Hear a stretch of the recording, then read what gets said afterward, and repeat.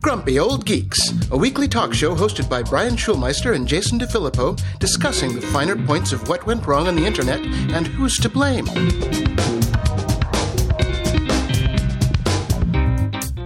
Welcome to Grumpy Old Geeks. I'm Jason DeFilippo. And I'm Brian Schulmeister. A very grumpy Brian Schulmeister. Yeah, well, a couple days ago, we decided, fuck it, it's the 34 days of Christmas. I used to lose my mind if we even heard a Christmas song ahead of Thanksgiving, but this year's been so crap, to hell with it. And besides, it snowed here, so it's Christmas. Yeah, we've had our tree up for a week and a half now. We're fine. And and since we are a multicultural household, we have an 8-foot blow-up dreidel in the front yard. We're like, let's just mess with everybody. Why not? It's like this year has been so screwed up. Time doesn't matter. It doesn't matter. So why not have fun? Yes, we're just going to have a longer Christmas. And I think for Christmas, I need to actually get rid of my AirPods and maybe get AirPods Pro. I don't know if they'll be any better, but I've just had a nightmare recently. I don't know what's changed, but the AirPods auto switching to devices has gone off the charts. Like, I'll be playing music on my phone, and I will walk by my Amazon Echo, and it will switch to the Amazon Echo, or switch back. And then I will walk down the street, and it will automatically switch to my laptop for some reason. It's just, I cannot keep my AirPods like Bluetooth onto something. If I want to keep them on something, I have to turn Bluetooth off on all the other devices, because it just keeps switching. It's like gone crazy on me. Oh, that's messed up. It's been a goddamn nightmare. That'd been awesome if you could, like, as you walk down the street, you just switch to everybody else's Amazon Echoes. It's starting to feel like that's what's happening, but it is a pain, because like we'll have music playing for the kid on the show, and like I'll come up here to try to do something, then all of a sudden the kid's music is blaring in my ears. I hear the kid screaming downstairs, "Why'd it go off?" Blah! And then he'll pick up the iPad, and then all of a sudden it'll switch to whatever he's doing on the iPad. It's crazy. I can't keep these things locked to anything. You're being gaslit by your own AirPods. That's I totally awesome. am. I'm so ready to throw them out the window. Thanks, Apple. Oh my God. It's a feature, not a bug. So that's been my entire week, is just me losing my mind. And I literally have thought about throwing these into the snow a few times, because I won't find them until they melt. That's awesome. I got to get an AirPods story about that in a little bit. Okay. But, first off, I do want to say I had something else, but we'll switch things up a little bit. Sure. Last week, I was really pissed off about the Apple News icon. Yes. On macOS. Yes. And so I'm at the grocery store the other morning, and you can see it in the show notes, Brian. This is an actual advertisement for Amazon gift cards that was literally on the front of my shopping cart. Right. Now, and it for those visually impaired people, since we are on an audio podcast, it'll be in the show notes to go check it out. It says, "For everything and everyone," and the O in the 4 is an Apple Watch, and the second E in everything is an Apple News icon. Which means that even Apple marketing doesn't know what the fuck that icon is for, because if you go a little bit farther down the word everything, there is an actual fucking N in the word that would have made sense if they used the news icon for. That's true. And they also used an iPhone, which is a rectangular object, as a O. Yeah, I think that's an iPad, actually. Okay. Well, it looks still less square. like a round object. Exactly. No, this is horribly designed, and it's so obviously it's supposed to be an N for news, correct? So this is anything, and to hell with it. It's a candy cane. It's red and white stripes. It's a candy cane. It's Christmas. Fuck it. Fuck it. That's the theme for the rest of the year. It's Christmas. Fuck it. Yep, oh, wait. Now we sound like Melania Trump. No, that's fuck Christmas. That's fuck different. Christmas. It is Christmas. That is different. Yes, I love Christmas. It's the most wonderful time of the year. So I noticed that Bitcoin has gone through the roof again. So I thought we should revisit your Coinbase account. So you left it dormant and left your stake in there. So I was curious, how's your Coinbase account doing? Let's discuss what going through the roof means. Okay. Let's back up to $19,000 a Bitcoin today. Right. Okay. So going through the roof is not quite the same thing that it appears to be for everyone else. So I initially made a $60 investment. This was, I don't know, 2 years ago, 3 years ago now, something like that, back when everything went crazy. And how we should understand about how it's all going is just, in general, what we say about Bitcoin all the time. It's stupid.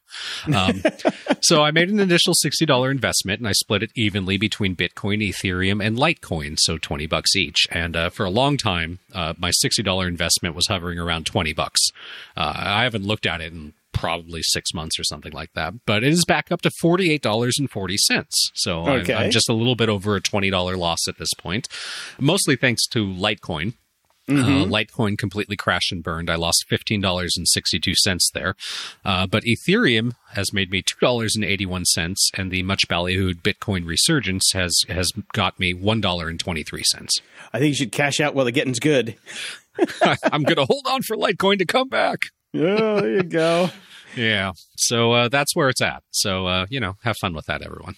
All right.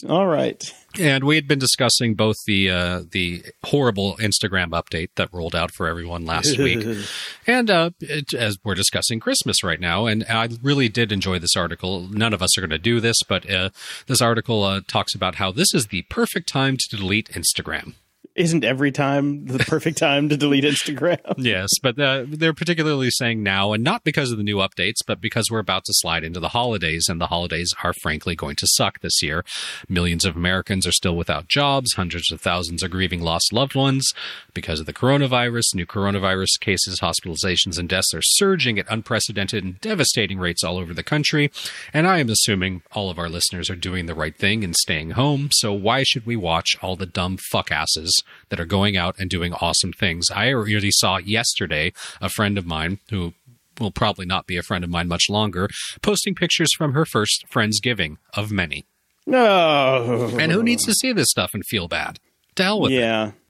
Yeah. This is just, that's the thing. It's like, everybody's going to lose so many friends over the holidays. Anybody with a brain is going to lose their friends over the holidays, because I mean, it's head scratching how many people are on planes right now, and I'm sure people are Instagramming the shit out of that. Fortunately, most of my friends, actually all of my friends, have stayed at home so far, so I've got no one to lose yet.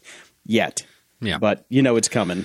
Yep, it's going to be pretty crazy, and it's all going to be well documented. Yay. In the news.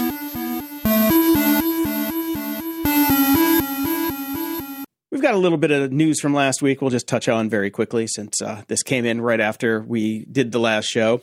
Apple is going to reduce their App Store cut to 15% for developers who make less than $1 million. And as Marco Arment pointed out, well, that's just going to make everybody go make $999,000 and cut it there, because Wait, so you're going to pull your app from the App Store as soon as you hit that amount? Must be, because then you figure that it goes up to 25%. So how much more do you have to make to get back to that money that you would have made making $999,000? If you're going to make, $1,020,000, you're screwed. And then you just lose a lot more money. It's weird. It needs to be on a sliding scale, I think. I think that's the way this needs to go. But and here's the other fun thing. They're not actually going to auto-enroll people in this small business program that they're starting. They're going to, You have to go and opt in.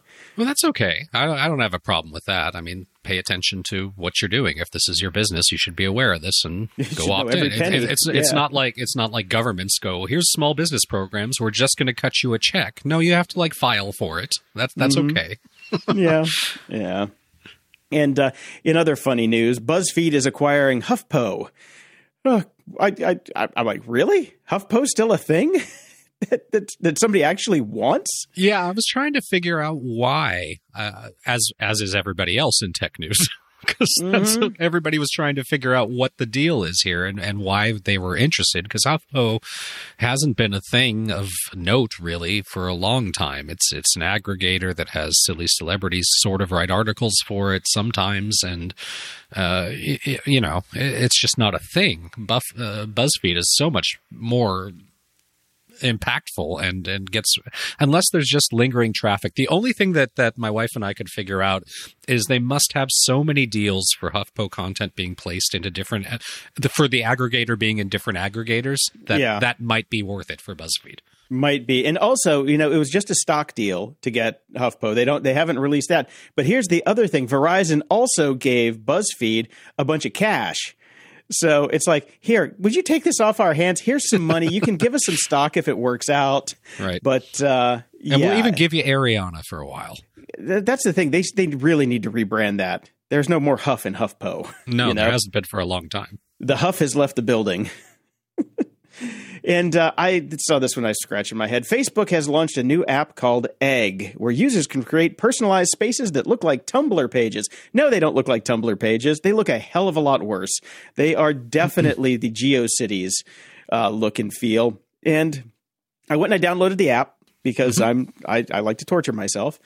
And I was scrolling through it. It is god-awful ugly. I don't understand anything that's going on there. It is impossible to tell what the hell is happening. But I did find the About page. Okay. And on the About page, it says, we acknowledge that a lot of this seems like misplaced nostalgia, and maybe it totally is, but it's important to note that we're not looking to create a 90s throwback platform. We built Egg to enable all sorts of content / visual styles, ideally the rougher the better. The 90s infomercial / webpage style just happened to be fun, so we ran for it. We ran with it for this page. Okay, yeah, what? Somebody got paid to make this thing at Facebook. Somebody's got some dirt on Zuck and got a pet project taken care of. I'd like to point out that the site or the app is not called Egg. It's called e.gg. Yes. I figured I'd just drop the period. Which is even worse and silly. It makes, it's experimental. Oh, I see what you did there. Yeah. Ugh. Yeah, it's terrible. Don't waste your time. I wasn't planning on it.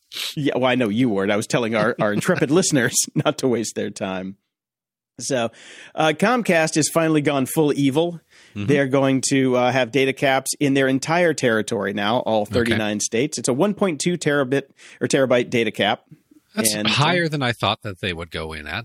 So yeah, I figured it'd be 1 terabyte. That's what most of them are. So they're going to give some people a grace period who just signed up and got slapped with it. And they're like, oh, yeah, we'll cut you a break. So that won't go into effect until April in some places. And, they're going to give everybody a grace month. So if you go over 1 month, they'll be like, okay, we'll let you slide on that. But you've got a warning, sir. Next month, we're going to start billing you. And yeah, it's interesting that they're doing that. And I'm just going to say again, for the record, we've been screaming on this show since day one. Everybody is pushing you to streaming. Don't own anything. Don't keep it on your drive. Stream. And here come the data caps. Yeah, well, and this is weird because, Comcast is cable, but you look at somebody like Verizon Fios, they're uncapped. In my neighborhood, I can get AT&T fiber, 1 terabit was it 100 meg or 1,000 megabit, whatever, uncapped. Yeah. My Spectrum is uncapped until they, run it through that they need to have caps to stay competitive. But basically, anybody that has fiber is staying uncapped. Yeah. Which is smart because you can get so much more on fiber. If you gave me a fiber connection, and then capped it, I would switch plans. I would go somewhere else because you're going to hit, like with fiber, you're going to hit a terabyte cap pretty quick if you're doing 4K video and everything and just not knowing what you're doing. It's like Netflix just auto defaults to 4K. Boom. Okay. There goes my data, know? Yep. So, but it'd be nice if we had a governing body to keep things like this in check. If only we did. Yeah. And, it's definitely not going to be the Federal Trade Commission because they are being gutted. And we'll talk about Ajit Pai, our buddy, in a second because, he's at it again. But yeah, the Federal Trade Commission has basically cut their budgets and they're putting on a hiring freeze. They're going to start, capping vacation and things like that. But the most important thing that they're going to do is they're going to cut litigation costs for the cases that they have out there. Yeah. And former FTC chairman William Kovacic, something like that. Kovacic, good Polish name. He says everything you've just recited is a breathtaking constraint on capacity. It severely limits what the institution is going to do. If I were a prospective defendant, I'd be heartened by this. And this comes on the heels of the FTC going after Facebook and Amazon and other big tech for, their anti-competitive practices and their behaviors. Right. And they just got hamstrung. And this blew my mind. The Federal Trade Commission's annual budget is $330 million a year. $330 million a year for the entirety of the Federal Trade Commission. And that's funny. They compare this to $18 billion that Facebook made just in last quarter. Right. So it's that's David what they're versus up Goliath, against. and imagine David is stupid Ajit Pai. Yeah. God. Yeah. How are they getting anything done? Yeah, well, Ajit Pai he's the FCC, and now he's trying to sneak some shit under the door on his way out. And I can't wait for let the doorknob hit you where the good Lord split you, motherfucker. So what he's trying to do is he's trying to give Fox and Rupert Murdoch a lifetime pass to own as much media as they want in New York City, period. They're trying to make they've got like a little thing going on right now because Fox owns basically two TV stations and a newspaper. They own the New York Post. Mm-hmm. And you're only supposed to allow like so many things. And you can't have, basically a monopoly in a market. Yeah. That's part of the FCC's mandate. Yes. It's part of their fucking mandate. And so Ajit Pai is trying to sneak this through, saying that let's make this a permanent thing where Fox can have whatever they want in New York City. And he's cut the public comment down to only till December 4th. So there's a link in the show notes that I want everybody to go to. Click on it, sign the petition, and go to the FCC's website.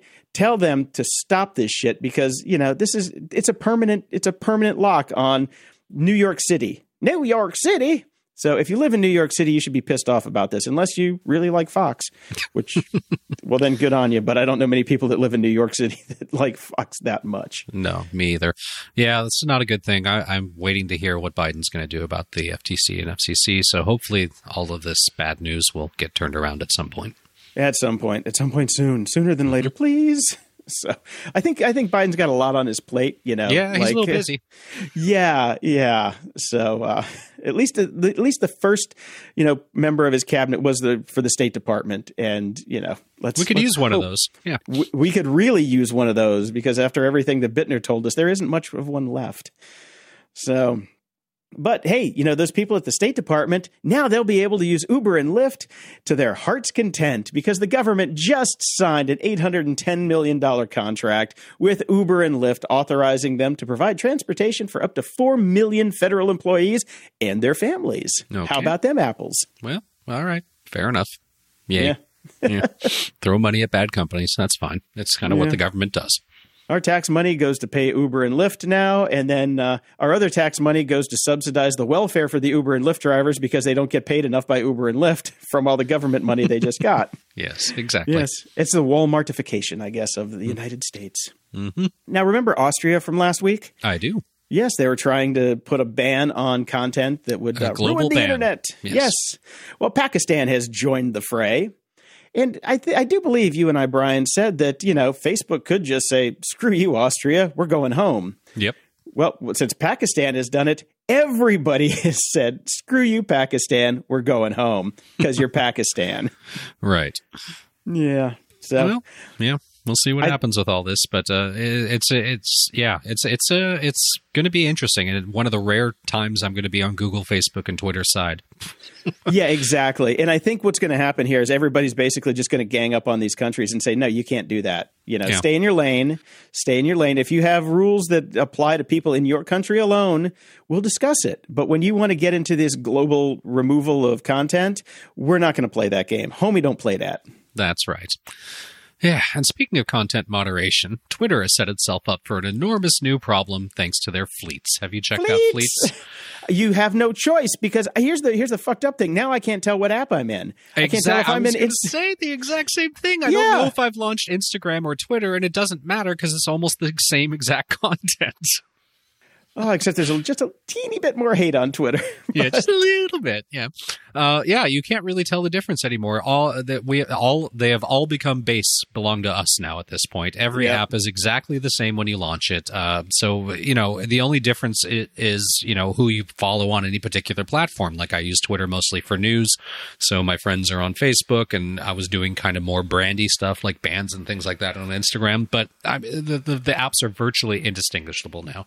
Yeah. Which is going to lead to problems that Facebook has had now and Instagram, obviously, through there, because it is much more difficult to do content moderation on these fleets on temporary stuff that gets posted, and it's often posted without context because it can be a series of things that are connected to each other and explain things to each other.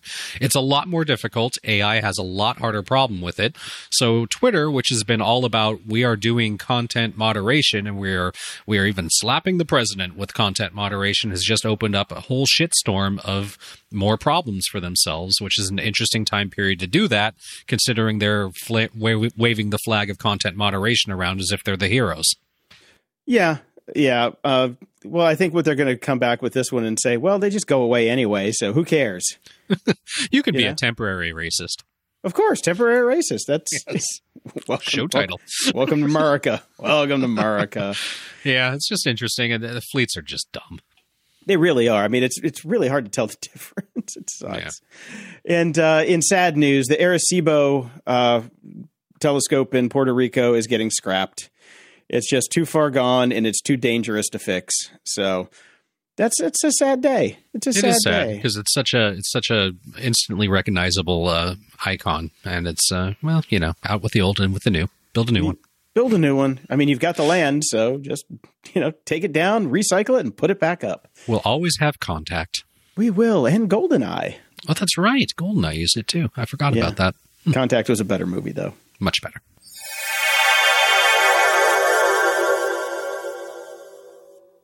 Warmer, sunnier days are calling, and it's time to fuel up with Factor's no prep, no mess meals. Meet your wellness goals in time for summer, thanks to the menu of chef-crafted meals with options like Calorie Smart, Protein Plus, and Keto. Factor Fresh's never-frozen meals are dietitian-approved and ready to eat in just 2 minutes. So no matter how busy you are, you'll always have time to enjoy nutritious, great-tasting meals. Make today the day that you kickstart a new healthy routine. What are you waiting for? Step into a world of endless culinary delight with over 35 enticing meal options and over 60 tantalizing add-ons refreshed weekly. This May, supercharge your wellness journey with dietitian-approved dishes built on ingredients you can count on. Treat your taste buds every day from sunrise to sunset with effortless, nutritious choices, spanning from energizing breakfasts to delectable desserts. Indulge in the luxury of restaurant-caliber meals right at home. Savor the sophistication of filet mignon, the freshness of shrimp, and the bold flavors of blackened salmon. Simplify your life with Factor meals, ready in just 2 minutes. Say goodbye to grocery runs, tedious prep, and cleanup. I love these things. I can't even tell you what I had this week because I had so many of them. But that's the great thing about Factor. Every week you have new options, and they're delicious. And you can tailor your eating experience with 6 specialized menu options. Whether you're looking to cut calories, boost protein, go meat-free, or maintain a well-rounded diet, they make it easy to support your lifestyle goals. Tune in to taste, convenience, and wellness with every bite. Head to factormeals.com/grumpy50 and use code grumpy50 to get 50% off your first box, plus 20% off your next box. That's code grumpy50 at factormeals.com/grumpy50 to get 50% off your first box, plus 20% off your next box while your subscription is active. Today's episode is sponsored by Private Internet Access, America's #1 virtual private network, also known as a VPN. Even if you use incognito mode, your internet service provider is storing your browsing data and many times even selling it. But Private Internet Access, or PIA, can help. PIA encrypts and reroutes your internet traffic through one of its own servers, hiding your data from your internet service provider or network admin. And with servers in over 75 countries, you can get unrestricted access to geo-block content around the world. PIA comes with an easy-to-use app and browser extensions for all devices, a rock-solid privacy policy, open-source security, advanced customization settings, and it was just ranked the fastest VPN in the world by PC Mag. If you sign up with PIA right now, you can take advantage of a special deal only for GOG listeners. By using our link, gog.show/VPN, you can get complete digital privacy for less than $2 a month and 4 extra months for free, which means only $1.98 a month and up to 83% off. That's so much more inexpensive than virtually every other VPN on the market. And if you get it right now, you can take PIA's 30-day risk-free challenge. You can try it out for 30 days and see if you like it. If not, just return it for a full refund. So go to gog.show/VPN and try out the best VPN on the planet completely risk-free. That's gog.show/VPN. What makes a life a good one? Is it the adventure you have? or the friends you find along the way. Maybe it's pursuing your passion while striving to protect, defend, and save what you believe in every single day. So what makes a life a good one? In the Coast Guard, we think it's all of the above and more. But you'll have to find out for yourself. Visit gocoastguard.com to learn more.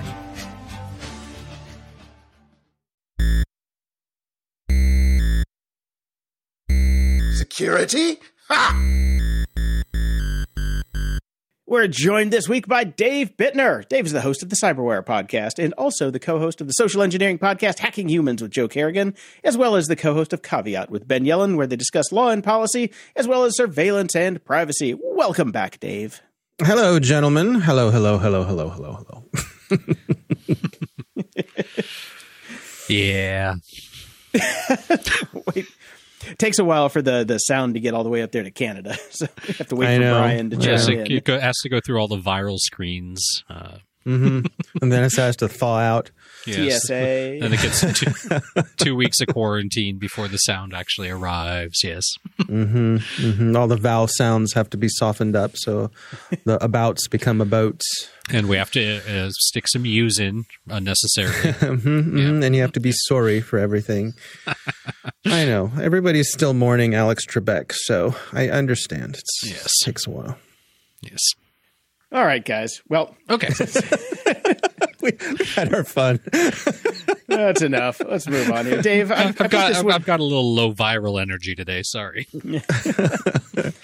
I threw this one in here for you, Dave, because you tell us all the time how you used to work at Radio Shack and how it was one of the proudest jobs you've ever had. It was. I did. Yes. I loved it. It was, Well, yeah. Now you can go work for social douchebag Ty Lopez because him and his team have bought the IP for Radio Shack and some of the patents and some of that stuff. So Yeah. It's such a strange brand to want to revitalize. I mean, I suppose it has name value, but is it a positive name value? Right. I guess my question is why? The thing, because certainly in the later days of Radio Shack, when computers had passed them by, why would you go to Radio Shack? You go to Radio Shack because you needed something and you could not wait for it to be delivered by someone else. You needed it right now. Yes, I So need you a wait- battery. yeah.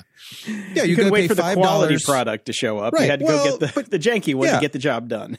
Or you just, you'd pay $5 for the cable that cost $1 from Amazon, but you needed it today. And so the fact that they had something like 7,000 locations was their value proposition there. Yeah, now I go to Target for that sort of thing. Mm-hmm. Yeah. And a lot of times Amazon can get it to you the same day if you need it. Yeah. Yeah. And also remember the final days of Radio Shack, they basically just turned into a low rent cell phone store. That Right. was pretty much all they had. Well, Right. and think of, well, we can't even say millennials anymore because they're quite old, but think of Gen Z with the name Radio Shack. First, what's a radio? What's a radio? Second, shack is what I call my house these days. That's what I have to live in because I don't have a job. Yeah. Yeah. Go fire up the old ham radio kit out in the shack out back and CQ. What I wonder is if this is going to become one of those zombie brands like Bell and Howell. It's a brand that somebody just bought up the rights to, and they'll slap that logo on anything. Mm-hmm. It's an old brand that people have a certain affection for. And so somebody buys it up and takes advantage of that. Like, who cares about the Enercell batteries? And like, whoever cared about the Enercell batteries? Right. That was literally like the Christmas morning. You get a pack of Enercells. You're like, okay, these are going to last at like maybe till lunchtime. Better get out to Radio Shack. Get some more. Yeah. That was the thing. Someone would buy a remote control car and you'd upsell them to buy the batteries. And that was a good business model when you had people in your store. But I don't see anybody choosing Enercell batteries over any of the big name brands if they're ordering anything online. So, yeah. Oh, wait, but what about Power Horn speakers? Power Horn sounds like was it Icelandic death metal cover band? A Power Horn. I mean, Radio Shack had some good brands. You know, they made some of their realistic speakers were quite good. Some of their old vintage receivers back in the day were quite good. I mean, the early days of computing, you know. People that have receivers or actual monitors these days go super high end, and the vast majority of people are either just listening on their phone, God forbid, or at the very least, you know, they're listening to music on smart speakers around the house. They're not going to go get any of this stuff. That's a great point. It's a hobby of days gone by that doesn't really. I mean, I'm an audiophile, and I don't bother anymore. I don't have a stack of receivers and you know, just separate components, and I don't even have studio monitors anymore. Crazy. Yeah. I think you guys might have missed the whole point where it's Ty Lopez that bought it. Ty Lopez, the douchebag who likes to pose on Instagram in front of Lambos and airplanes that he doesn't own. So remember who we're talking about here, who is now the steward, the guardian, the caretaker, the keeper of the shack is Ty Lopez. That is what makes this also head scratching. Well, if Ty Lopez is listening, I do think that there is somebody out there that should be the voice of Radio Shack moving forward, and may I humbly suggest Mr. Dave Bittner, who could probably start up a brand new Radio Shack podcast to bring them into the modern age. It would be authentic. You know, You've got questions, we've got answers, and I'm all right. I'm game. I'm in. Sure, why not? They'll pay you with Enercell batteries. Yeah, that's right. Give me some Minimus 7 speakers, some Enercell batteries, and an old TRS-80 Model 1, and I'll be good to go. And if you'd like to subscribe to the podcast, we're going to need your name, your address, your telephone number.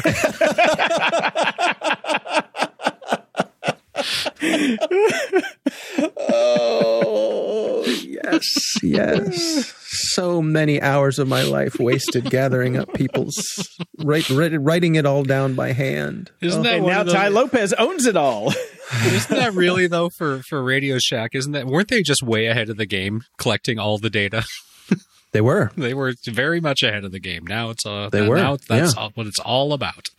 Yep, that's true. That's a good point. Yeah, they were way ahead of the game. Good times, though. I genuinely did enjoy that job. So we have a little follow-up on the August story about the Facebook security consultants who were trying to buy the CCW permits from the local sheriff's department and under the table bribing action. Mm-hmm. Now, I'm sure you've seen this because it is on every news channel right now that Apple's security chief has been indicted for trying to swap some iPads for a couple CCW permits. $70,000 worth of iPads, to be precise. And whoopsie, got busted. But they're saying that he will have his day in court, and he is an upstanding citizen, and this is all just completely wrong. Your take? Well, I mean, come on. Why does the head of security at Apple need to put in a requisition for 200 iPads? You know, don't ask me why I need these. You know, we're just donating them to the local sheriff's office. I mean, I don't know. The whole thing, to me, in my opinion, it doesn't pass the sniff test. I suspect what we think was going on here was exactly what was going on here. And people got caught. Who knows? Everybody's entitled to being assumed innocent before being proved guilty, but not on the show. Internet. Not on the internet. But this seems we got the pattern here with the folks from Facebook. So it seems like word was out on the street that if you wanted, something done, this is how you did it. And so I don't know who I'm sure. Well, here's the one thing we know about the gentleman from Apple. He's going to have really good lawyers, right? Yes, he is. So yes, those lawyers cost exactly 200 iPads an hour. Right. Yeah, exactly. So I one thing I wonder about is if he ends up being, found guilty, how is Apple going to sort of shed the stink from this? That this doesn't really go along with Apple's brand, right? They like to be kind of squeaky clean when it comes to these sorts of things. So how are they going to answer those questions of who else knew about this and that sort of thing? I'm sure they're all going to say, "Oh, this is a lone wolf acting on his own." And he's gone rogue. Look, Right. he even has an Android phone. Right. We never liked him anyway. He was on we had one foot out the door. So I don't know. It's a lot of intrigue. And of course, any story that has anything to do with Apple shoots right up to the top of the charts because there are a few things better for tech clickbait than something going wrong at Apple. Yeah. Mm-hmm. Exactly. Yeah. Exactly. Oh, you know what else is good for headlines? Something going wrong at Tesla. Yeah. Even though, That's right. yes. Also in the top 5. Yes, in the top definitely. 5. Like people leap on Tesla news, even though Elon Musk provides plenty personally. But anything with Yes. Tesla goes right up. Yes. Even though they closed it over $500 a share yesterday. Yeah, I still haven't sold any of my shares. Even no matter what craziness seems to surround both the company and, of course, Elon himself, he's been a consistent moneymaker for me. That's the one thing about Elon. He's a good earner. He earns. Yes, he does. Well, this new one, we actually had a story last week about somebody who could do a quick hack outside of the Tesla with the Wi-Fi and you basically inject a web page into the UI. Well, this new one is a little bit more serious. Turns out we don't need no stinking Wi-Fi.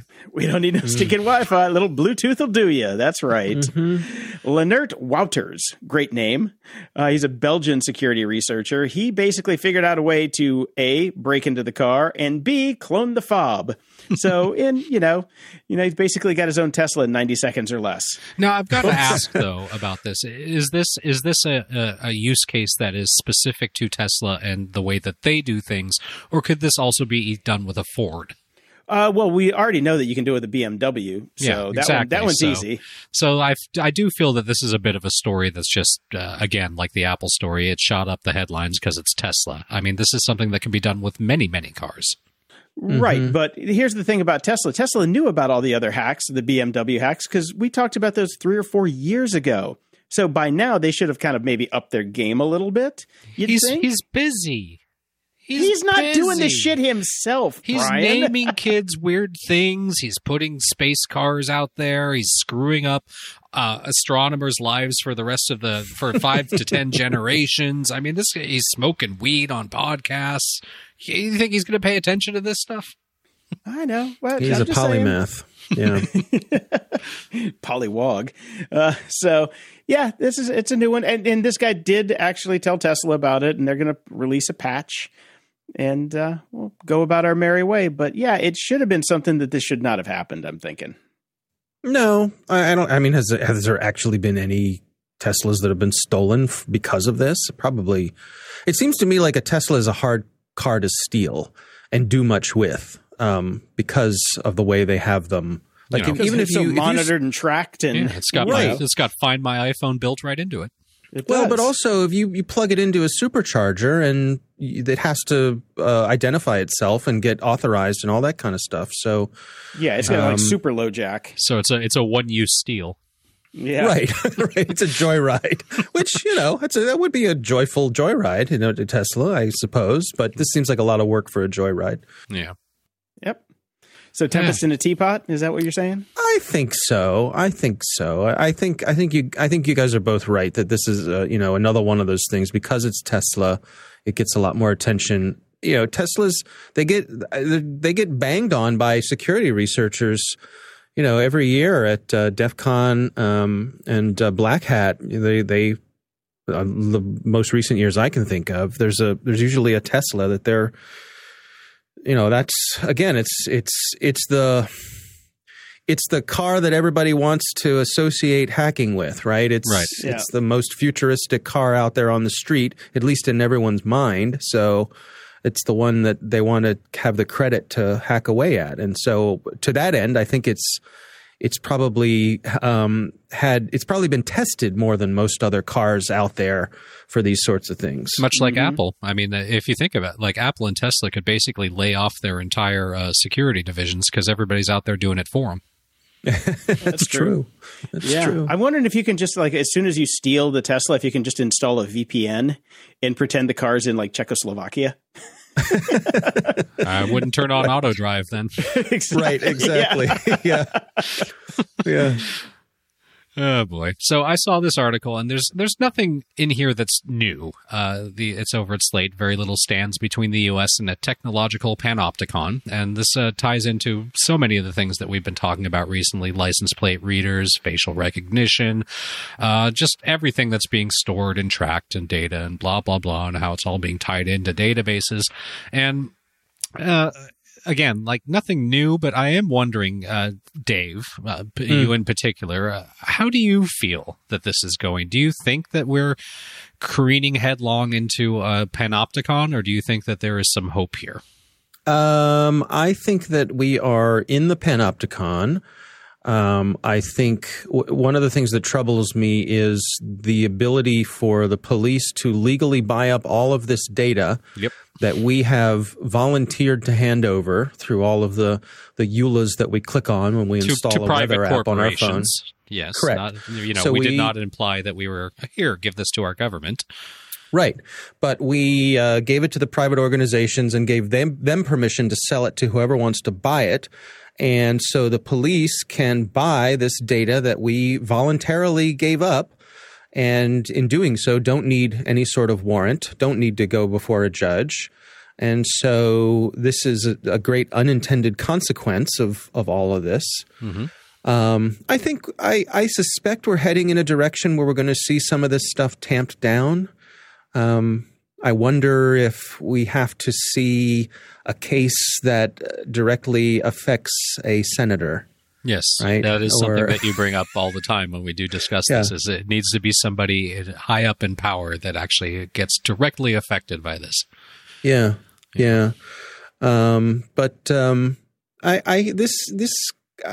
this causes me stress. This whole I've thought about, when I'm about 10 minutes away from my house between here and my office. How many times am I on camera between here and there? Right. There are traffic cameras. There are ATM cameras. There are drive-through cameras. There are cameras on other people's cars. There's a camera on my car, right? So I'm contributing to it. Mine isn't uploaded and available, but I'm gathering. So you think. That's right, exactly. Probably, but yeah, my camera was made in China, so who knows? Who knows? Well, yeah, and one of the other things that we talked about with the facial recognition is how bad it is, and we shouldn't be letting police use it. But as this article points out, it is getting better every single day, and improvements are exponential. So it's getting real good, real fast. Mm-hmm. Yeah. I hope that we're coming towards a point where we have an adjustment, where something similar to GDPR happens here in the U.S. I don't think it's going to happen soon. I think we've got a lot of other things that'll take priority over this. I think maybe if we see some real antitrust stuff happen with some of the big companies, that'll take away some of their ability to be so powerful and monolithic when it comes to having control over these things. But we'll see. What I would love to see the control of this come back in the user's hands. The way, but I mean, California's trying for that, right? Yeah. GDPR is trying for that. So I think there's a desire out there. I think people have, we've got sort of a learned helplessness, I think, right now. And hopefully we can get past that. This troubles me. The reality of this troubles me. And I wish I felt like I had more personal control over it, because you can do, like, the three of us, we know everything we would need to do as much as you could do to block this. Mm-hmm. And yet we can't block this. No. Right? No. Not really. No, we can do security theater where we feel slightly better about ourselves, but we're still not really blocking it. Right. I mean, I think I'm probably the most secure because I just don't go anywhere. That's the only way. Actually, that would make you the least secure. We know exactly where you are at all times. Yeah. Or so you think. Right. If that's really him. Jason's actually secretly recording. He's always on the move. He lives on a train, and we just don't know it. Mm-hmm. Yes. And when I sneak out at night in a giant raccoon suit that I borrowed from Dave and basically terrorize the neighborhood, and they're like, wow, that's a big raccoon. Okay. Yeah. I don't, the raccoon recognition doesn't really kick in yet. So they're working on that. But that's the only way to sneak around is go out at night and pretend to be, a varmint. I'm going to need that thing dry cleaned before you give it back to me, too. I'm just... No problem, babe. No problem. Just making a point of that. Yeah. Yep. It's all good. It's all good. You're a gentleman. I would expect nothing less. Yes. Excellent. And I could think of no better place to actually put this story than in here with Dave. We may be 19 years too late for this, and it may not be the moon. It's Utah. I guess it's because we basically canceled our space program. So I guess they had to put it in Utah instead of the moon. We're never going to get there. But the Utah Department of Public Safety has found a curious metal monolith that looks like it belongs in a science fiction film planted in a remote part of the state's desert. I have no idea why every article about this doesn't say 2001, other than, I guess... Oh, some do? Good. Okay. Because most of the ones I've seen just say science fiction film. So far, no one has an explanation for how or why or even how long it's been there. But and people are saying it's obscure art installation. I prefer to think it is the end of the world as we know it, and I feel fine. Right. I keep thinking that it's a multidimensional portal from Land of the Lost. That there's the Sleestaks. Yes. Yeah, what was that one Sleestak's name? The one who was actually smart, who had the little vest that he wore. Like it's like Enoch or something like that. Elon. So it all makes sense now. Yes. I think it was Enoch, but I think you're right. I do believe it was. I think it's Enoch's portal that we've this is the portal to the Land of the Lost. Somebody has to figure out how to open it up and put the little crystals in, and that's what I'm going with. That's Sorry, that's what lets me sleep at night. I just disappeared for a while, wondering how I'm going to Photoshop Elon Musk onto a Sleestack. I tell you, I wanted those crystals so bad when I was a kid. That's just the one thing I wanted because I don't know, they looked so shiny and they kind of reminded me of candy. So I just wanted to eat the crystals. That was basically our version of the Tide Pod challenge. Probably. Would you eat the Sleestaks crystals? I don't know, but those Sleestaks scared the crap out of me when I was a kid. Mm-hmm. I had nightmares about them. I thought they were so if we went to Luray Caverns or something, there was no way you were getting me off on my own because I knew if I went around a corner, there would be half a dozen of those giant Sleestaks going. And they would grab me. I just, many times as a child, I woke up in the middle of the night just terrified that the Sleestaks were coming for me. I've been to those caverns too, and that's I don't know why they take kids down there. That was like we had to go on 3 field trips to those things, and it's just not fun. It's not fun. I was there last year. We had a good time. I was there last year. Yeah, but as kids, it's not fun. It's terrifying. That's true. That's true. Yeah, we preferred going to Busch Gardens. That was much better. Let's go to Old Town and go to Busch Gardens instead of the damn caverns. Well, yeah.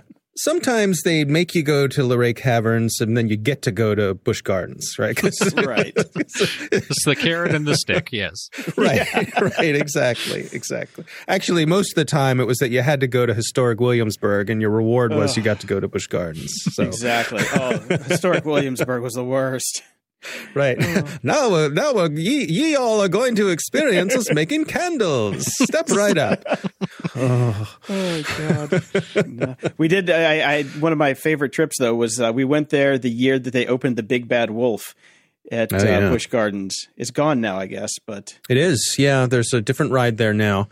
But that was a classic roller coaster. That was an all-time great roller coaster, I think. That was a good one. Never got to go on it. I was too short when it opened. Oh, really? Yeah, I was too young when it opened. And I would just sit there and watch the Loch Ness Monster all day. Is that still there or is that gone too? Still there. No, that's still there. Still running. The interlocking loops. That's another classic one. Yeah. Yeah, Busch Gardens is a beautiful park. They do a great job keeping that place looking nice. I guess they have all that beer money that they can spend on all the plants and things. It's a nice place to go. I enjoy it. If you can't make it to Disney World, Busch Gardens is a nice little alternative. Exactly. All right, gents. Well, stay safe because shit's about to get real. Yeah. Again. Yeah. Again. It's about to get realer. Right. It's about to get realer. On that happy note, talk to you next week. See you next week, guys. I won't be going anywhere.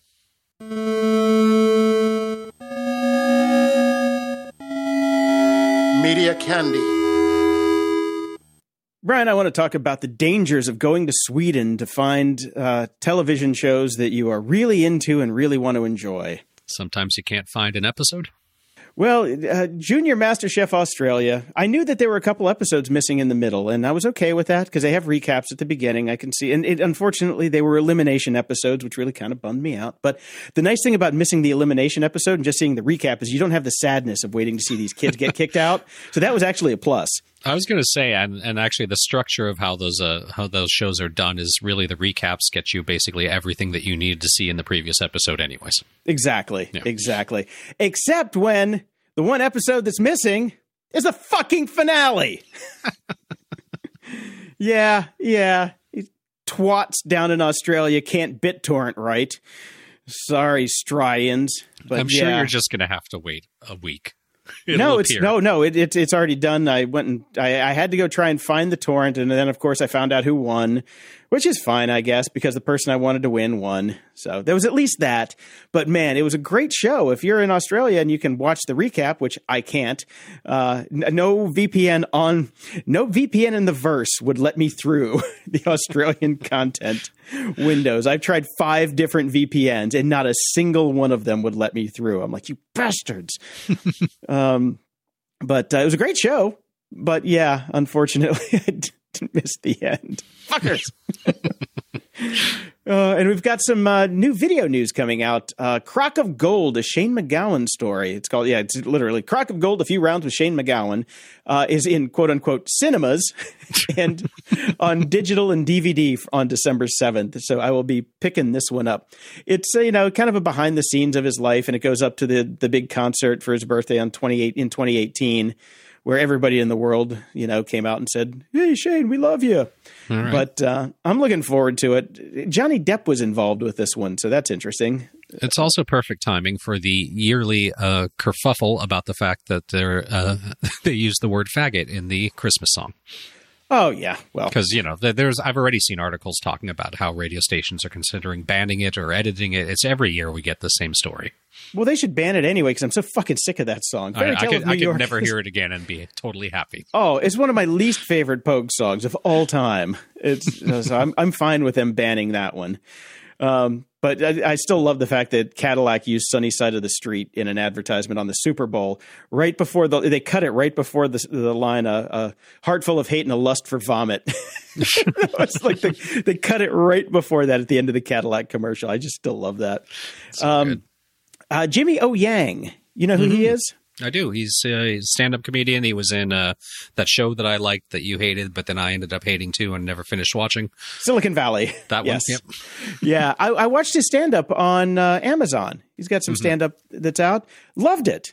I loved it. My roommate and I watched it last night. It's very light. It's a little raunchy. So no kids, but not super raunchy.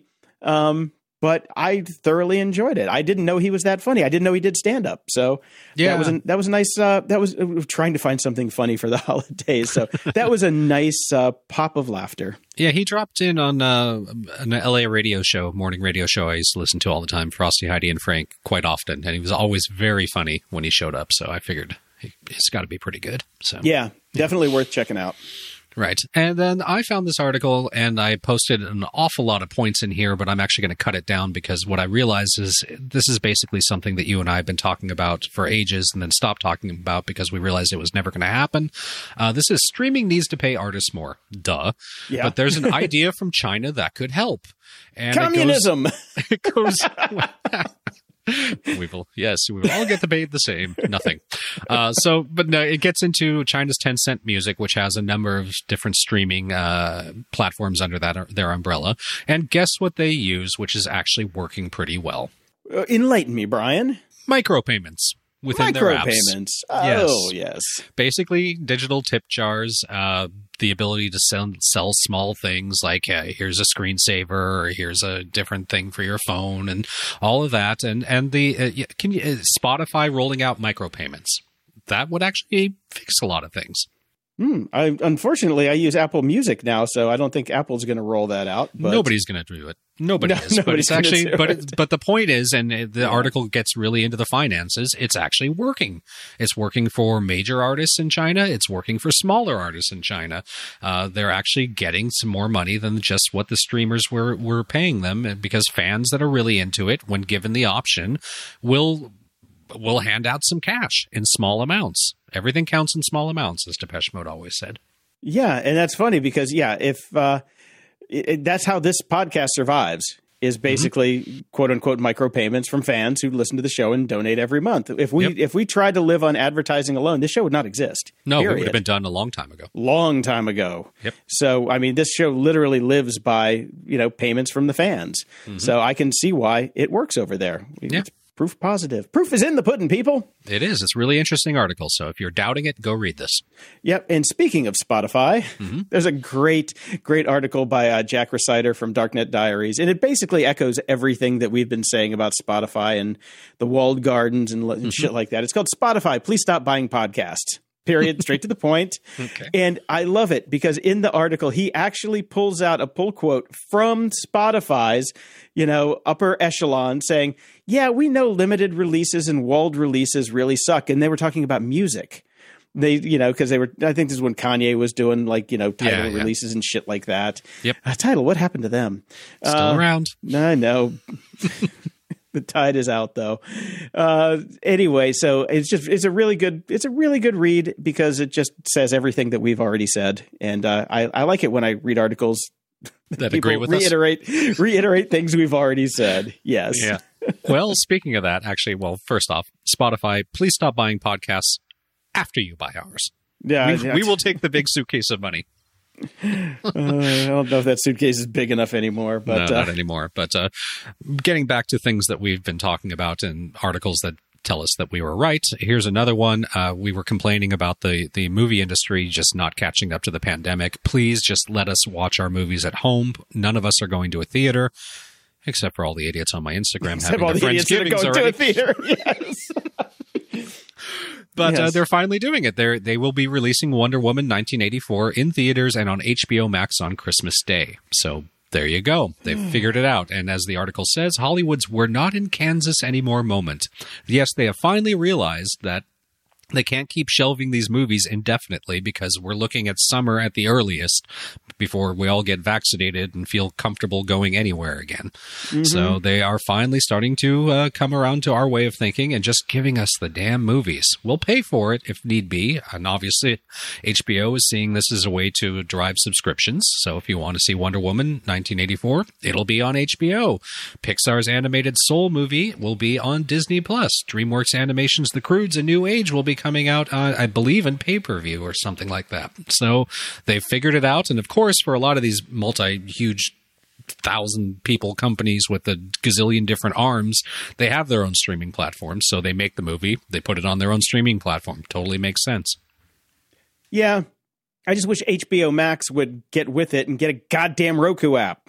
So you figure they're going to put Wonder Woman 1984 out on HBO Max. They would at least get that Roku thing settled right now because Roku, watchers are a pretty big part of the ecosphere. Yeah, so, but, you can stop complaining. You've got enough devices around. I know. I'm sure you can get HBO Max on something else. Yeah, I got to dust off my Apple TV that I have somewhere in a closet. That's the only thing that runs it. God, what are you going to do? Anyway, the Grand Tour Season 4 Madagascar special has a release date, which is December 18th. All right. I glanced at the trailer. Looks like standard Grand Tour fare. So it's been a while since we had one of these, so I'm looking forward to it. It's hard for me to get too excited about it anymore because I really just do miss the actual Top Gear format that they did. But at least, they're sticking to the travel thing, which is the only thing that really works for this format. So I'm sure it'll be good. Yeah, I mean, that's what – because you before said that you just want them to do these. Now you're saying you miss the other one? Well, no, I miss the OG, man, when they were on Top Gear. I hated that tent. They never got the format right with Grand Tour. That's what I'm saying. Yeah. The old school Top Gear, I see what you're saying, yes. Yeah. They have to have the runway in the 747. If they don't have that, it ain't and shit. The Stig, man. And the Stig! Yes. Yeah. We're getting our Expanse Season 5 very shortly, December 16th, so that's pretty exciting. Did you watch the official trailer? I refuse to. Okay. I refuse. I'm going to go back and watch Season 4, though. Okay.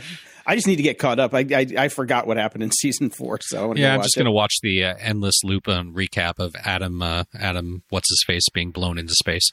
Okay. And I finished The Crown last season. Excellent. Highly recommended. I know you will probably never watch it, but it was very, very good. Gillian Anderson absolutely nails Margaret Thatcher. So much so that my wife and I then decided we needed to go back and watch The Iron Lady, which we never watched, which has, of course, Meryl Streep playing Margaret Thatcher.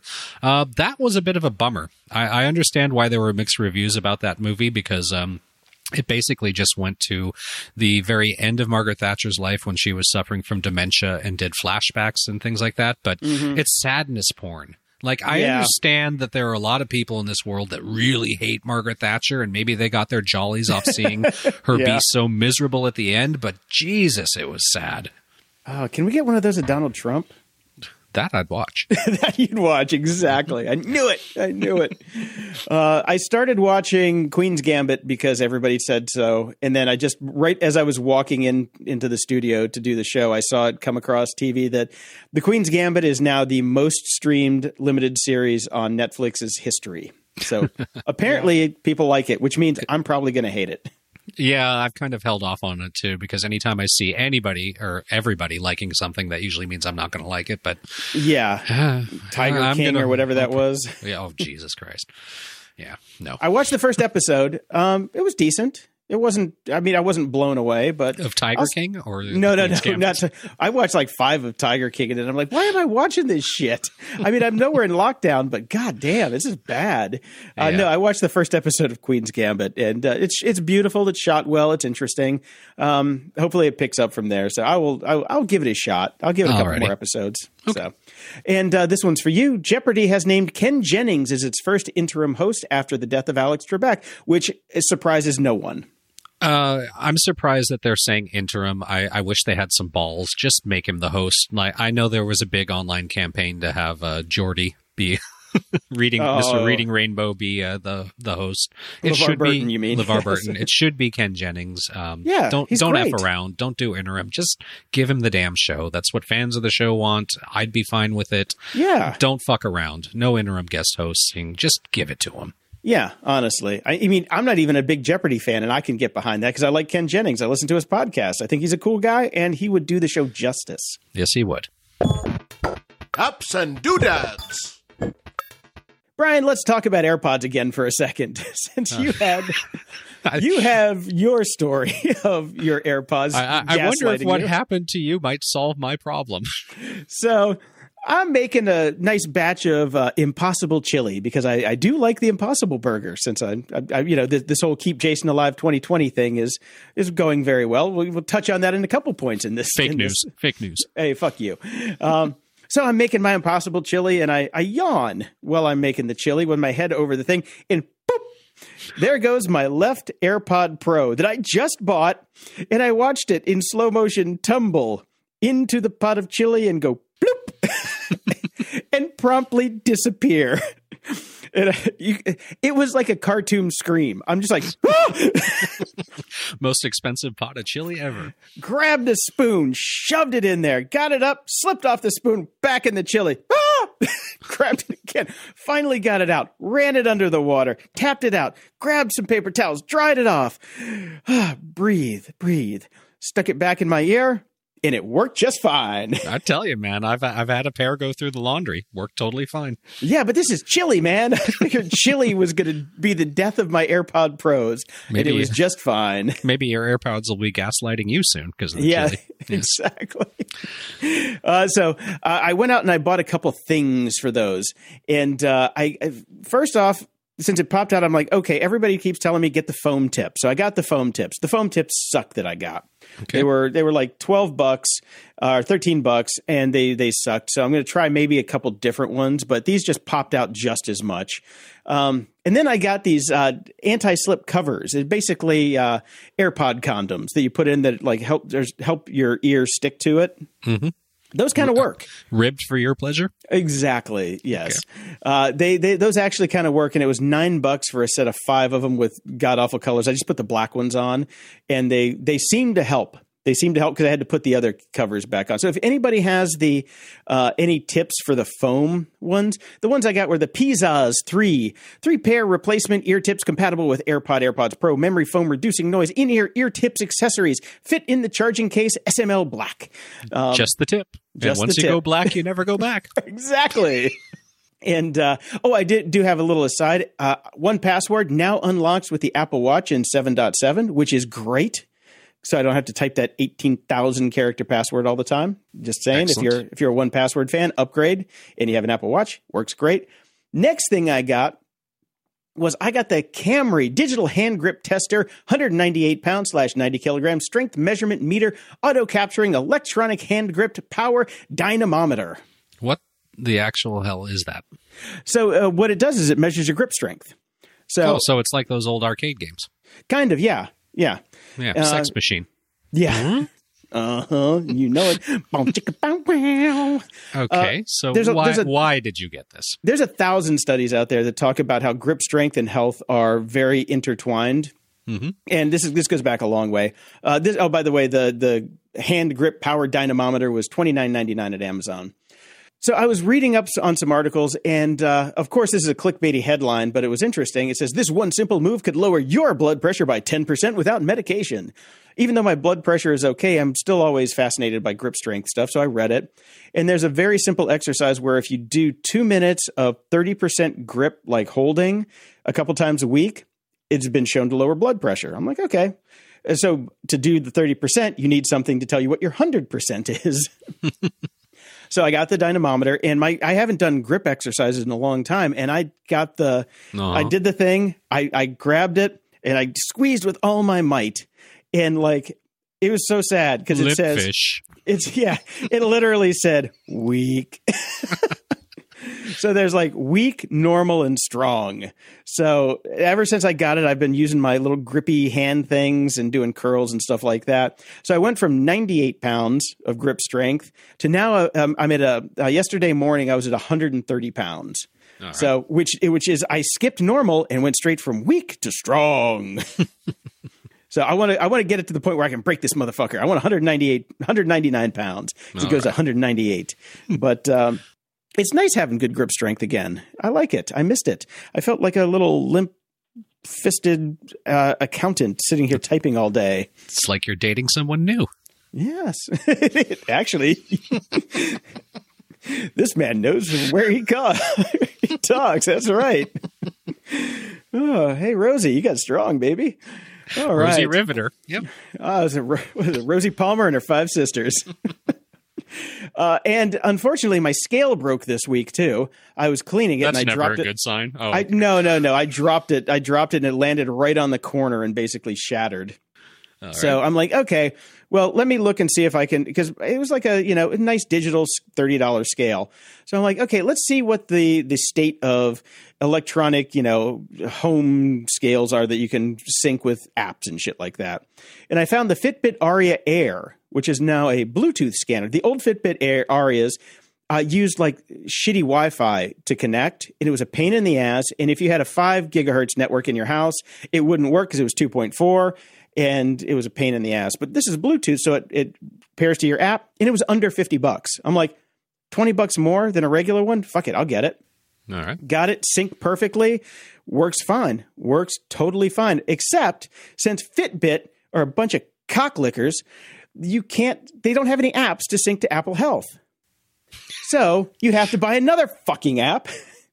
I found one called Sync Solver, which will take your Fitbit data from your Fitbit app and sync it to Apple Health. So you have one place to go where everything is synced. So that was another $5 on top of it. All right. Anyway, so got that all taken care of. Phew.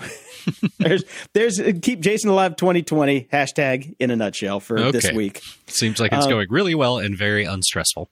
No, actually, it's fucking great, man. I've lost 15 pounds since I got my first blood test. And I've got a 29-day step streak on my Fitbit. I feel fantastic. I sleep great. I eat mostly vegetables now. And It's crazy. I like it. Good for you. Yeah, I'm turning into a human again. Speaking of humans, let's talk about Get Human. If you have to spend a lot of time with customer support doing anything in this holiday season, God forbid you have to, but you generally will, go to gethuman.com. It basically has all of the phone numbers and the decision trees that you have to use to get to humans. Yes, this is bookmarked. This is a very useful site. This is an incredibly useful site, so I highly recommend everybody use it. So check it out. And finally, I've just been doing a lot of writing. I've got some new LinkedIn articles coming out about podcasting and things like that. And I found the Hemingway editor, which is, it's $19.99. You can use their web version for free, but you can use the offline version. So when you're just sitting on your laptop, you don't need a Wi-Fi connection. And it has just a bunch of different things to make your writing a lot tighter and a lot punchier. And I loved it. So I used it on my latest article, and it made me think a lot more and use better words. I had to actually use, more concise words and different types of adverbs and things like that to really kind of pull it together. And it made my article 10 times better, or maybe even more than that. So I really like this app. It's very clean. It's very simple. You just go in, you type, and you can work without the annotations, and then you just flip over and it'll show you all the different, it'll highlight the sentences that need work, fix those, and then go back to writing. It's great. It's $20. It's a no-brainer. This looks really cool, actually. Like way better than Clippy. I'll tell you that. It's so good. It's so good. You know those memes that go around sometimes where they're like, use one word to describe how old you are without, stating your age or anything? My go-to was always WordStar. WordStar. I loved WordStar. You remember that? I hated WordStar, man. I hated it. Oh, the overlays that you had to put on your keyboard. Remember those? Yeah. Just to figure out where anything is. Like for the IBM XT keyboards, you had this giant overlay, and it's just like, what the fuck? Oh, so good. And I've had this for 2 weeks now, and I keep forgetting to mention it on the show, but I'll bring it up now. I have the Becant IKEA sit-stand desk. Brian, why didn't you get the Becan and be positive? Why do you have to be negative and get the Becant? I don't know, because I can't be bothered. It was $399 Canadian. I'm not sure the exact price in the U.S., which is considerably cheaper than the fancier versions out there. But as you and I were talking about offline, a sit-stand desk has two things it has to be: flat and go up and down. Well, it needs one more thing, but yeah. It's $399 US as well, by the way. Oh, okay, there you go. Good. Yeah. It's narrow. It's not very wide. It's only 47.25 inches wide. More than big enough for me. I know that you like to have basically a house door as your desk, and it needs to be that width. But this totally works for me. Yeah, because my standing desk right now is 72 inches wide. The house door is 80 inches wide. And I was thinking of actually getting the top, replace the top on my current desk with an 80-inch one, or get another one that's 80 inches wide. Well, it's like my old setup when I was doing music and all that. I had 3 IKEA desks, two and then one in the corner. But nowadays, my footprint's pretty tight. And this is a much bigger desk than I was used to working on, because I was using one of those medical grade standing desks for a while. Ugh, God.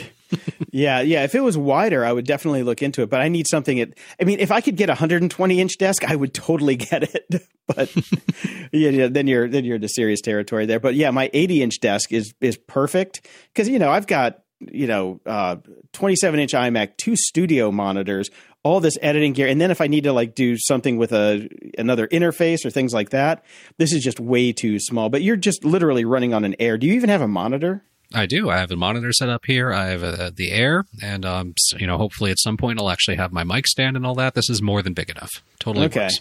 Oh, you should definitely check out. These are coming out in January. The Bridge dock for the iPad Air. Mm-hmm. So you can just slide it in, and then it takes the FireWire out, or the Thunderbolt 3 out, and goes into your hubs and stuff like that. Yeah. It's like $169, but it's really cool. I'm going to get one for sure. And this just in, I got this email from Amazon this morning. Did you get this email as well about I did Sidewalk? as well, yes. Mm-hmm. Yes. So we are all under alert now that Sidewalk from Amazon is about to be enabled next year. And I can't wait for my AirPods to connect to every single Amazon Echo as I walk down the street. Oh, wait, you don't have to wait. You've got that feature already. I must be in the beta program. Yeah, exactly. So they said that it's going to be coming later this year, early next year, and it's going to be on by default. And I have an issue with that being on by default because they say when enabled, Sidewalk uses a small portion of your internet bandwidth to provide these services to you and your neighbors. Fuck you. I didn't sign up for that. I did not say that you can change the terms of service to use my bandwidth whenever you like. But they at least said at the end of the email, to disable this feature, follow these instructions, blah, blah, blah, blah, blah, blah, blah, blah, blah. Yeah. So I will be disabling Sidewalk before I get it. But here's the funny part about it. When the app updates, it'll probably re-enable it again because we know that that's what they like to do. Yep. Feedback loop. Over at Patreon, we've got Peter. Hi, Peter. Nice to meet you. Thanks for signing up. And thanks to everybody who has upped their pledge as well. We really appreciate that very, very much. And over at PayPal, we've got Michael, John, Andrew, Tom, Jeffrey, Ryan, Mark, Joseph, Stavros, John, and Ariel. And Ariel says, Dear Grumps, I'm an avid listener of the show and donated via PayPal 2 Scaramucci's. 1 Scaramucci per grump. To clarify, despite the use of Scaramucci's, I value you on an entirely different scale. Please keep safe and healthy. If not for your sake, then for mine. Thank you. And we got Stu, who said, Hi, geeks. Old school hacker from Do Not Fold, Spindle, or Mutilate days, which was before internet like dial-up BBS. Love the show. It keeps me smiling during grumpy times. Sent you a 20 on PayPal. Thanks. Well, thank you very much. Thank you I very much miss to running everybody. my old BBS. Well, you can probably get an old Quadra for cheap and run some phone lines in and get her done. Get her done. Nobody would connect, but you can have it. Finally, my own personal social network like Parler. Yeah. You know what? You could call it Schrodinger's BBS because if somebody connects, does it? Yeah. Anyway, Jeff writes in over on Twitter, why are telehealth companies treating healthcare like the gig economy? And this is a TechCrunch article. And you read this one, Brian. Yeah, insurance companies love this model because it is cheap to operate, but patients bear the cost. Doctors in this arrangement get paid to work the assembly line. Every minute they spend listening to patients, learning about their lives, building a personal relationship is a minute they're not moving down the line, seeing the next patient, and earning the next fee. The system doesn't reward doctors for providing care. It rewards them for churning through patients. Blah, blah, blah, blah, blah. Is this the way it should be? No, of course not. Why is it that way? Let's go back to the first line. Insurance companies love this model. Exactly. Welcome to American healthcare. Marca. Right. Yeah. And Clearomania said the EU defense minister is looking for a new producer or just a gatekeeper. Technology is just as good as the kids using it. And this is a link to, I guess somebody hacked into some British parliament meeting or something like that because they know how. No, there you go. Yeah, there you go. And TJ writes in, interesting investigation using social media data. And this is the Beirut port explosion. I watched this video. It's a forensic breakdown of the explosion. This is fucking fascinating to watch. Did you watch the whole thing? Yeah, it's really cool. I watched most of it. I just love the way that they actually just synced everything and then used all the models and like the data collection it's pure data porn and it's amazing. This is what in the 90s they would give us those shitty movies and they would do in like episodes of 24 and shit. But this is real. It's actually real now. I know. Pretty crazy. Yeah. If you haven't watched this video, definitely go check the link in the show notes and watch it because it is, I was just gobsmacked. I'm like, this is so cool. It's real now. It's actually real. It's like Enemy of the State, that really horrible Gene Hackman, Will Smith movie. But it's now. It's so cool. Yeah. And Nathan writes in, Prop 22 is a joke, but at the end of the day, Uber and Lyft only got away with it because of those pesky California voters let them. Corporations can't enact laws of the voters to do their job, blame stupidity and low information voters. I take some issue with that. Yes, that is true. Or we could blame a multi-million-dollar advertising campaign that was full of straight-up lies and misleading information, which, by the way, should be illegal. Yeah, it should be, but it's not. Yeah. And, I know people that voted for Prop 22 that aren't stupid, but they were listening to their friends who are Uber drivers in other states. They're like, I got friends in New York who drive Uber, and they're like, yeah, this is, no, this is blah, blah, blah. And they went with, outside advice for people who don't live here or drive here. And so I can't blame them for it. I told them they were dumb, but I'm like, you're an idiot. Vote no on Prop 22, you assholes. They're like, no, screw you. I'm going to vote yes. Yeah. And over at God.show, Mr. Bubbles says, got some stuff I figured might interest you guys. A bit of an old article, but didn't hear it on the show. And this is a GameSpot article that I didn't read. Me either. Something about being taken to court over tattoos. I totally missed this one. Sorry about that. It'll be in the show notes. Yes. And he goes on to say, if you want a great short show to watch, I would highly recommend The Queen's Gambit. Yes, everybody has been talking about that. And he says, this one's for Jason. A while ago, you talked about how you like trucking or something like that. Check out this newish podcast, Over the Road. It's a short podcast about the history and current days of big rigs. I'm not a huge trucking fan. I like cross-country driving, but this actually sounds interesting, so I'll check it out. Yeah. And Joe writes in, new album by Brandon Perry of Dead Can Dance. Brian might be interested. Cheers. And the album is called Songs of Disenchantment. Sounds perfect for 2020. I was going to say, right up your alley. Thank you to that for that. I've actually randomly been listening to a lot of Dead Can Dance recently as it's bounced from my AirPods from destination to destination. 'Tis the season. I don't know why their music always feels a bit Christmassy to me, but it does. So always around this time of year, I end up listening to them. I'm a casual fan of both his solo work and Lisa Gerrard's, the other main member of Dead Can Dance. But like an Amazon bucket and a password, they're always best together. Yeah, and Dead Can Dance is not a summer type of band. No, it's definitely a winter. It's not even a band. California type of band. So no, I think moving has helped. Yeah, you're actually in the perfect spot to listen to it now, because when I think of Dead Can Dance, I think of Chicago in the dead of fucking winter. Yeah. That's the kind of music that I listen to during that. And now you get to experience it in all of its glory. Yes. Yeah, good for you. And Vincent writes in, Ireland is making steps to ban revenge porn. Yay! And so apparently a bunch of Irish women have been released nudies on the internet thanks to bad boyfriends and things like that. So yes, and also the theory here is it's getting passed around so much because there are no actual laws. It's Ireland is one of the few countries that doesn't go after people currently for this sort of thing. Yeah, it's not the non-consensual sharing of intimate images is not a criminal offense in Ireland. So they it's are actually going to, encouraged in Ireland. We are going to plug that loophole apparently. Which is good. That's a good thing. Yeah, and Vincent goes on to say, I wonder what the Germans' approach to this is. Funny you should ask, because I happen to have an article about that. In Germany, your ex must destroy nude photos on request. Oh, okay. So it gets into the nitty-gritties of this a little bit. So, holiday shots and things of that nature where they're clothed or in everyday situations, those are perfectly acceptable. But they have made it clear that any pictures showing naked, semi-naked, or with intimate areas exposed in underwear or before, during, or after sexual intercourse, which one could argue is all times, because I'm always always either before, during, or after. Me mainly after. How many years was that? Okay. Yeah. So revenge porn statute of limitations on that. Revenge porn cases are no longer considered trivial by German courts. Posting intimate images without consent can lead to criminal convictions and prison sentences of up to 2 years. So they take it pretty seriously. Do you have to have like some kind of signed document that says I asked him to remove it? Like some kind of notarized document that says... I wish I knew you were going there, because I would have prepared some incredibly long German word with stop 'em from flop 'em documentum or something like that, but I was not prepared. You caught me by surprise. I'm sorry. Okay. Keeping them boobies off lines. I think you went more Swedish Chef there again. I did. I was trying to go full Farfignugan, but I ended up going a little bit farther north. Never go full Farfignugan. Oh my God. And Ralph writes in, yeah, Ralph writes in, hi Grumps, I nominate the following headline for this week's best.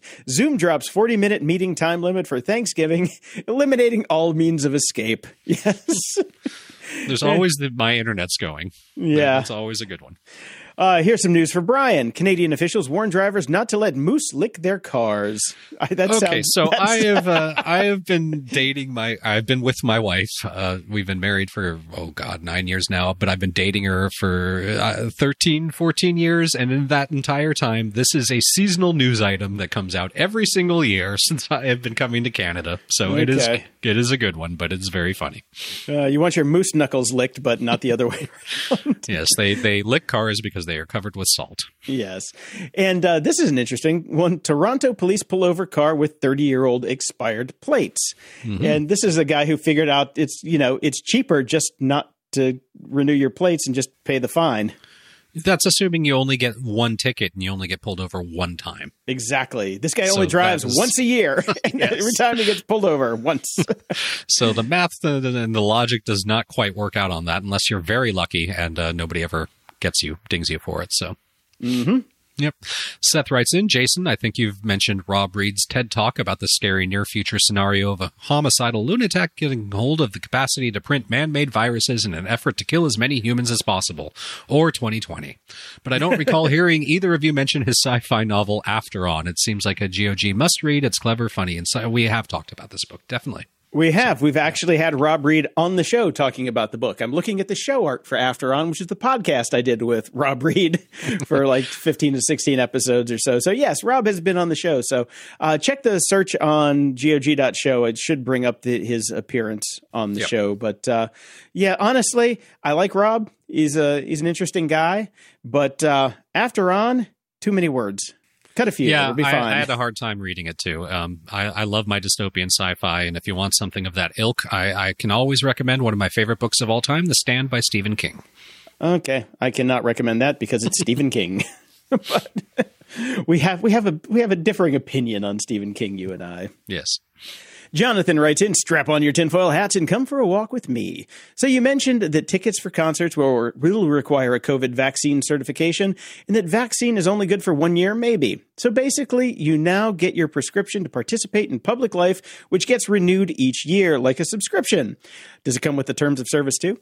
It doesn't matter what your natural health predisposition is. This is a medicine for everyone who wants to go in public. So anyone from a less fortunate background without insurance will not get to participate in public events like voting. I'm going to stop right there for a second because that's bullshit. We've seen the price of the vaccine. Some are $5. The highest one is about $44.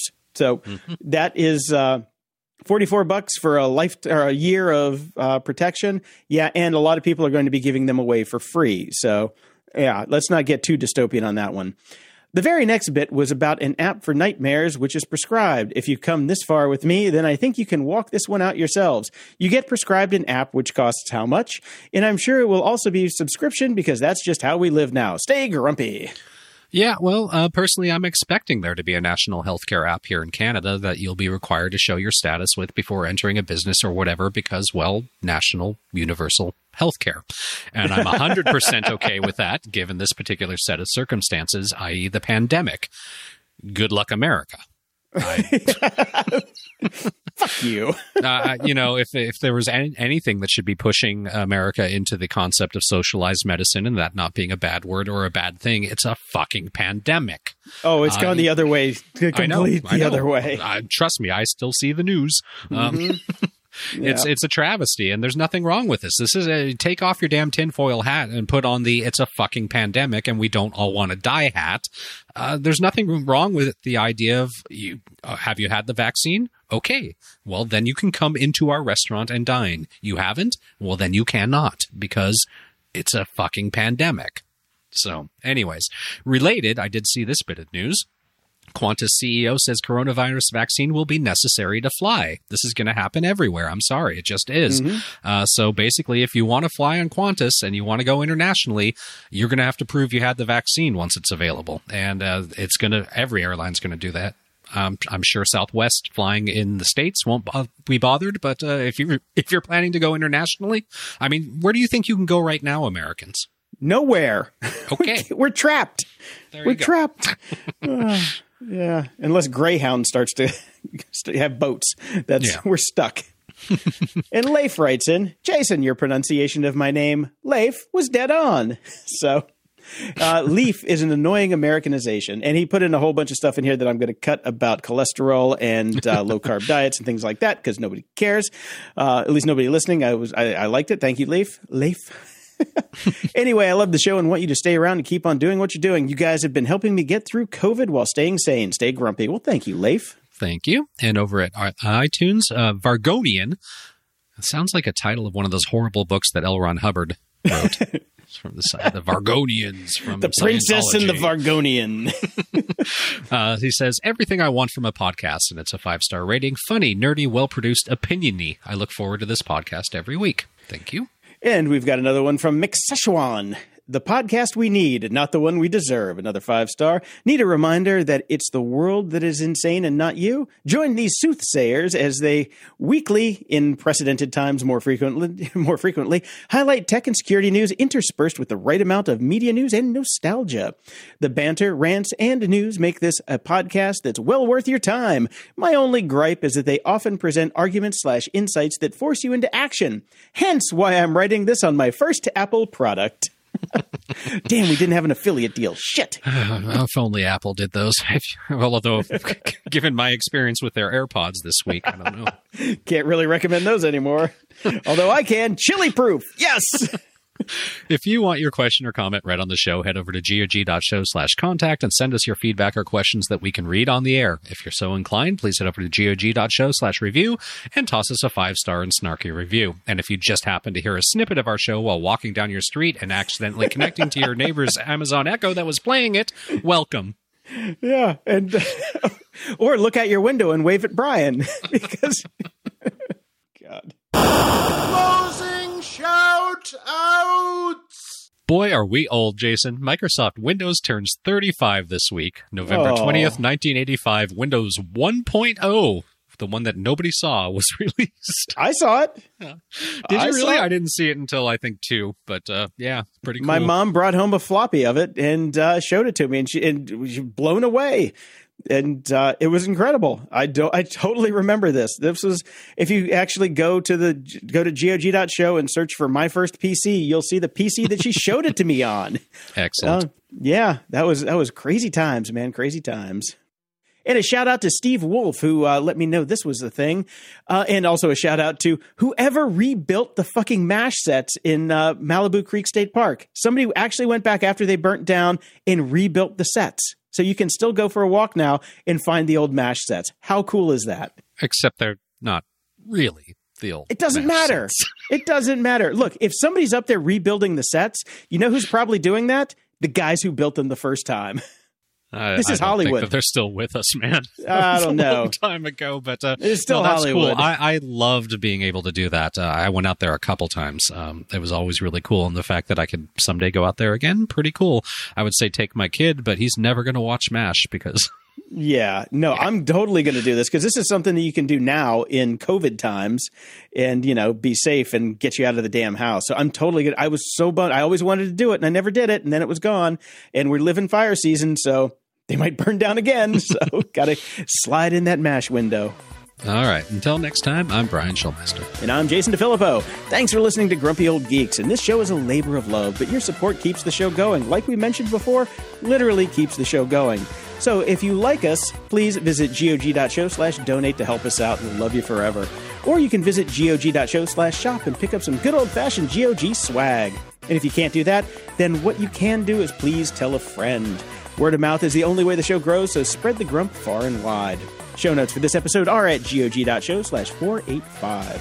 From there, you can find links to old episodes, leave feedback, ask questions, donate to the show, buy our swag, and get links to stuff we like. Stay grumpy, stay turkey, and stay full this fine holiday season, and better yet, stay the fuck at home.